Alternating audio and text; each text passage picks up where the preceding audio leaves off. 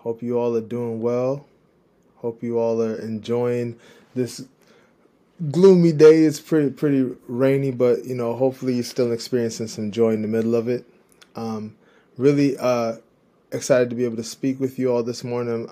Grateful once again to Pastor Bembry for the invitation to speak and just to be able to share this word with you that the Lord put on my heart called reducing the purpose. So I want to share something that I think may be common, may be something that resonates with you as well. But I know for as long as I can remember, since I was a child, I have always loved movies. I love watching movies. It's how I spend most birthdays.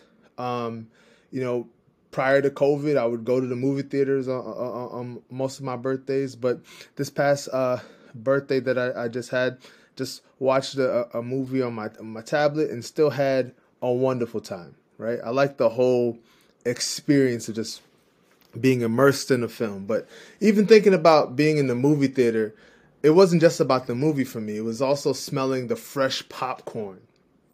When you walk in to the theater and you go closer to the concession stand and you just smell that fresh popcorn, not the popcorn that's been there a long time. You don't want that, but the one that's like just freshly popped, right? And allowing myself to enjoy a cherry Coke, right? I don't want to drink too much soda in my life, right? Shout out to Pastor Joy somewhere, healthy lives, healthy living, right? But I don't want to indulge in cherry Coke on a regular basis. But when I'm at the movie theater, I say, you know what? Let's just have one just for the experience, right? And then when you have the popcorn, I don't just want to cover it in butter and my hands are greasy, but sometimes I like to put like Raisinets and just mix it into the situation there and just go all out with the movie theater experience. And I do this because I really enjoy film. I think it's an amazing way for stories to be shared.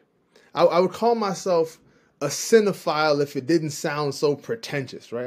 I'd rather say I love movies. I don't want to say I'm a cinephile. It sounds too stuck up for my own taste, at least. And one thing I often find myself doing is immersing myself in the film and becoming enamored with the world that the film presents to me, particularly before any sort of conflict arrives. When I can just see the setting, the time and space, the way the characters are living, I just want to freeze it in that time. I just want to really just enjoy that calm before the proverbial storm. I want to preserve it before any conflict can get in the way. I remember watching Black Panther in the theater for the first time. And I can say honestly that watching that film is one of the happiest times I've ever had in a movie theater. I'm seeing this amazing scenery, all these wonderful, just healthy people. And I don't want the world of Wakanda to stop on the screen. There's a part of you that gets so caught up, so immersed in the film, you're like, I want this to just spill over into real life. I want Wakanda to be real. And I certainly didn't want any sort of conflict to interrupt what I was seeing. But as we know, every movie has to have conflict. In fact, what would a good story be without conflict? Conflict is the heartbeat of every story, including ours. I want to dare you to try to tell a story without conflict. Right? Imagine if you're gathered around and we're all sharing stories. Try to tell a story without conflict and see how bored everyone else will be. How pointless the entire storytelling exercise would be without conflict. Stories subsist on conflict. They could not exist without conflict. And friends, life is similar in the sense that most folks don't want any conflict in their lives. We are collectively, especially in 2021, over the drama. We don't want the smoke. But friends, what would life be without the smoke? I'm not telling you or advocating for you to be just a very belligerent person and just bursting into every situation possible and just being angry and frustrating the serenity of the space. No, no, no. But I am saying that without the smoke, without the conflict, there is no testimony. There is no story of how you got over. And if there's no testimony, if there's no story of how you got over, there's also no opportunities for you to stretch your faith. And without those opportunities to stretch your faith, the paths towards your purpose are limited. That's what I want to talk about this morning, if it's all right. I want us to talk about reducing the purpose. I want us to deal with the calling on your life. It is good news, my friends, that God does not make junk. That everything in existence is imbued with purpose. Now, especially in the midst of the summer, you may find yourself complaining about mosquitoes. You may be grossed out by worms when it rains and wonder, Lord, why did you, in your infinite wisdom and power, make such nasty things? You may be so convinced that they are such nasty things that there is no way in your mind that these nasty things have purpose. But without mosquitoes, without worms, ecosystems would fall into unpredicted demonstrations of imbalance. As inconvenient as they are to us, they serve a greater purpose. Now, we know far too well that created things, mosquitoes, worms, all sorts of creatures, are not the only nasty things we encounter. That as bad as worms and mosquitoes may be, they don't compare to the nastiness found in the world's brokenness. Hatred, oppression, inequities. Perhaps your heart broke like mine following the reports about thousands of refugees trying to flee Afghanistan this week. People are so afraid about what the future may hold that some were willing to hold onto the landing gear of a plane while it takes off. You have women who are unsure of their safety as their latitude within society drastically decreases. You have young girls unsure if they will be able to ever continue their education. But we know that oppression is not new. The effects of empire resonate throughout human history, including our text today, as the main voice we hear in the text comes from the decree of Cyrus. Now, Cyrus was a leader of the Persian Empire. He is mentioned in the book of Jeremiah and the book of Isaiah favorably. Isaiah 44 says, "The Lord says of Cyrus, he is my shepherd, and he shall perform all my pleasure, saying to Jerusalem, you shall be built, and to the temple your foundation shall be laid." In our scripture today, we see Cyrus declaring his dominion and the guarantor of his dominion. It's not just about Cyrus and Cyrus's power. It's about Cyrus and the one who gave Cyrus power. Cyrus's language is peculiar when compared to other world leaders in his weight class. It is frankly odd to see Cyrus not take full credit for his dominion of the known world. Cyrus does not claim divinity, rather he credits the divine for his dominion. The Lord God of heaven gave Cyrus the kingdoms of the earth. There are some later historical examples that come to mind of world powers exercising divine claim over land, but unlike those later examples, Cyrus's claim is not entirely self-serving. Cyrus goes on to claim that the Lord has commanded him to build a house in Jerusalem. Now, I want us to really put ourselves in the text here. Think of this if you were receiving this through the ears of a Jewish person in exile, a member of the people of Israel in exile. How odd this must have been for their ears at that time. To hear the leader of the empire that's currently keeping you in exile speak of your restoration. Cyrus goes on to ask, who is among you of all his people? And in this, he's inviting any who are willing and able to participate in their own restoration. Cyrus's words give us a glimpse of God's nature. Throughout Scripture, the Lord has many names. But the name I want to focus on for a moment is Elohim. Elohim is the name of God used in the creation story in Genesis. When God says, "Let us make man in our image," the name of God used there is Elohim. I mention this because we see an instance here in Ezra where the Lord's servant Cyrus is inviting God's people to participate in their own restoration.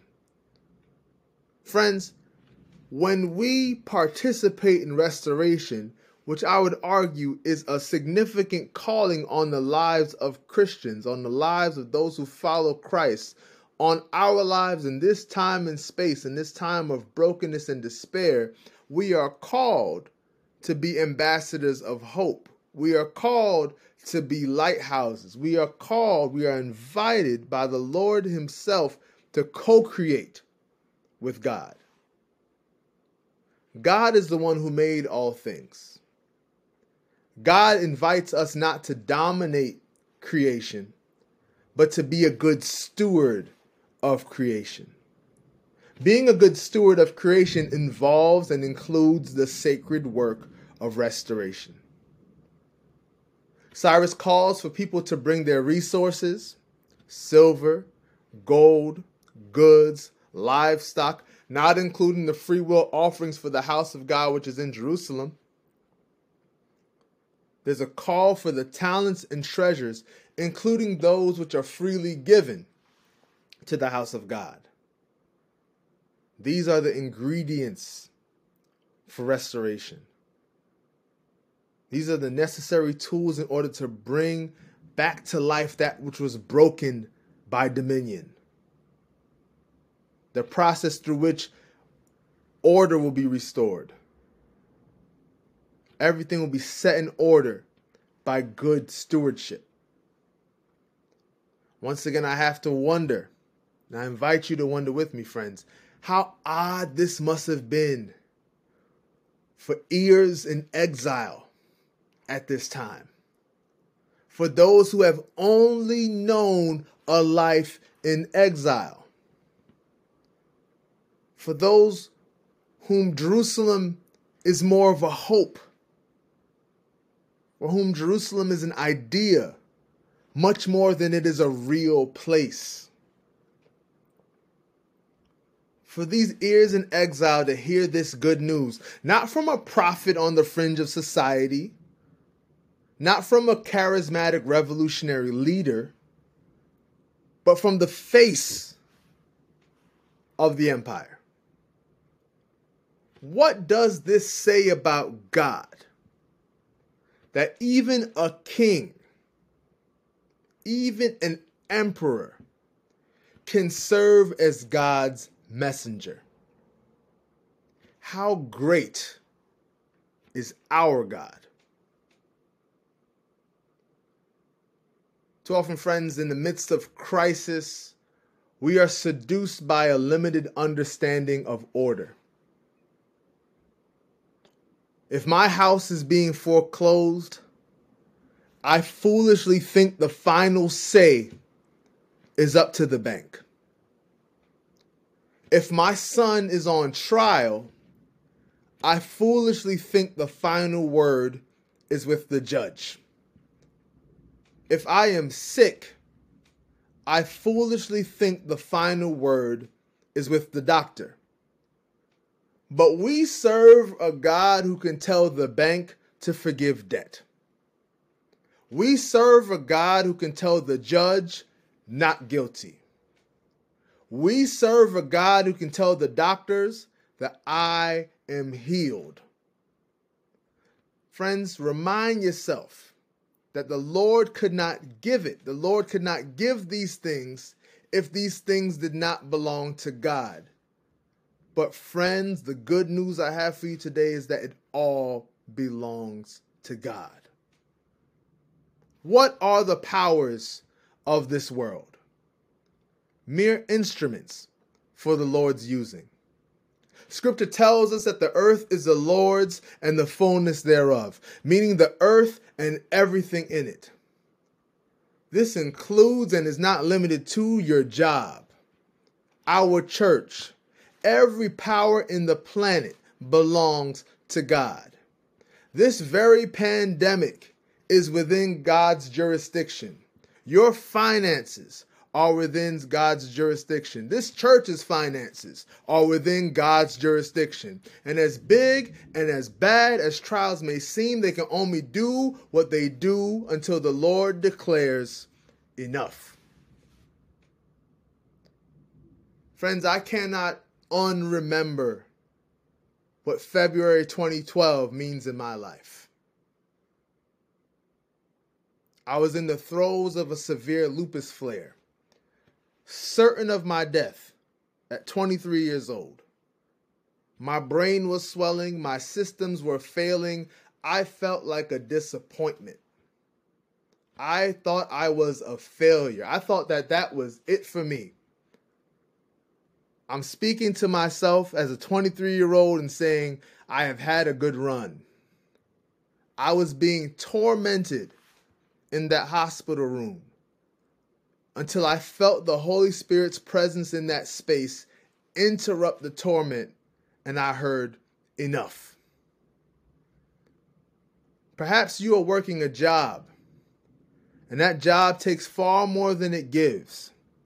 And you don't know how you'll ever get reprieve until you receive a divine interruption that tells you enough. I don't know. Maybe nobody here today knows what it's like to be in a marginalized group.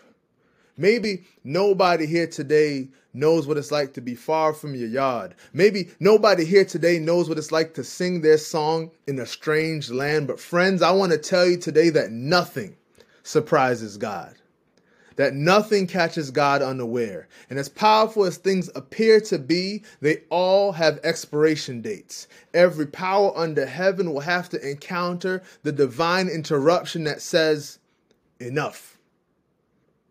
So how do we live our lives with this good information in tow? Do we duck our heads in the proverbial sand and wait until the coast is clear? That surely feels convenient given the times we're in currently, but I am encouraged by the Lord's use of Cyrus. Our Lord is disinterested in man-made benchmarks that celebrate partial credit for justice. We must disabuse ourselves of setting the bar so low. We must disabuse ourselves of setting the bar so low beneath what God has actually called us to do. This, regardless of the despair, regardless of the anxiety, regardless of the worry, regardless of the tangible problems. This is not a dismissal of the realities of our time. It is a call toward the greater reality that cannot be bound by time. These eternal realities. The eternal realities that this is a time for home. That this is a time for builders. It is a time for followers of Christ who take the Lord's Prayer seriously. On earth as it is in heaven. Let us consider God's faithfulness. In Jeremiah 29, scripture tells us, "For thus says the Lord, when 70 years are completed for Babylon, I will visit you and keep my good promise to you, causing you to return to this place." The Lord is not bound to our myopic understanding of time. God deals with us in seasons, and every season bears fruit with God. There are seasons where you must rest, seasons where you are pruned and shown that the main thing is the main thing. There are seasons where the blessings overflow, not for yourself, so that you may foolishly boast, but in order to be a blessing, in order to be an instrument of repair. Cyrus did not pull the Israelites into exile, but God was using him as an instrument of repair in a manner tantamount to God's use of the Babylonians to punish the people of Israel. The goal is always imminence. Our God desires closeness, time spent with God, God with us, relationship, and doing life with the one who made us all. It is easy for us to reduce this purpose. We can hear blessings and conjure material things. We can hear blessings and think about a new car, a new house, money, material things. And while God can and does often manifest blessings in the material space, I am also reminded of Jesus' call to not store your treasure where moth can destroy. What God has for us, my friends, is far too grand to be solely reduced to stuff. Don't reduce the purpose that God has for your life to things that can make money. God is calling us to build beyond the tangible, to build exceedingly and abundantly above whatever we may ask or think.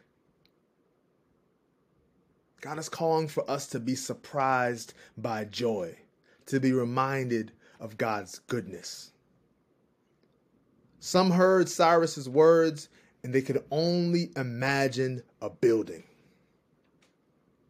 That was the limit of their divine imagination. They could only imagine a building. And indeed, a temple would eventually be reconstructed. But much more than that beautiful building, God is calling for us to build lives totally centered on honoring God with how we live.